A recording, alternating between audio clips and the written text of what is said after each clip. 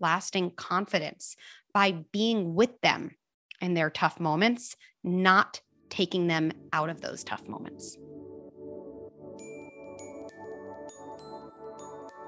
Let's tie it all together with 3 takeaways. First, when our kids are young, they're learning how to feel good about themselves. We want to teach our kids to first look in before they look out. 2, we don't have to entirely strike good job from our parenting vocabulary. It's just that it actually isn't the best way to help kids feel good about themselves. It actually shuts down a conversation rather than opening one up. So once in a while, replace good job with questions. My personal favorite question is, how did you think to blank? I'll fill in the blanks with a couple examples. My child shows me a whole block creation. I might say, wow, how did you think to build something like that? Or my child brings me a picture with the sun and the sun is green. I might say, interesting, how did you think to make the sun green? 3, when our kids are feeling down about themselves, praising them actually gets in their way of developing self-confidence rather than being a way to build self-confidence.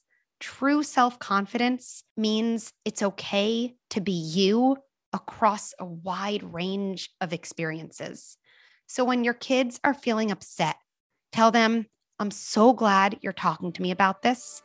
It's okay to feel exactly the way you're feeling. I'm right here. Thanks for listening to Good Inside. One of the most powerful things we can do as parents is wire our kids right from the start for long-lasting, stable self-confidence. If you're looking for practical, actionable strategies for how to raise a child who's comfortable with who they are, trusts themselves, and feels brave enough to take risks, check out my Rethinking Confidence workshop. You can find it and many others at learning.goodinside.com.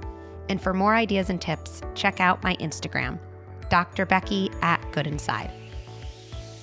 Good Inside is produced by Beth Rowe and Brad Gage, and executive produced by Erica Belsky and me, Dr. Becky.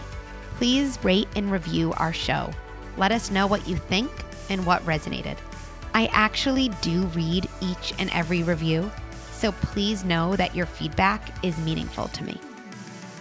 Let's end by placing our hands on our hearts and reminding ourselves, even as I struggle and even as I have a hard time on the outside, I remain good inside.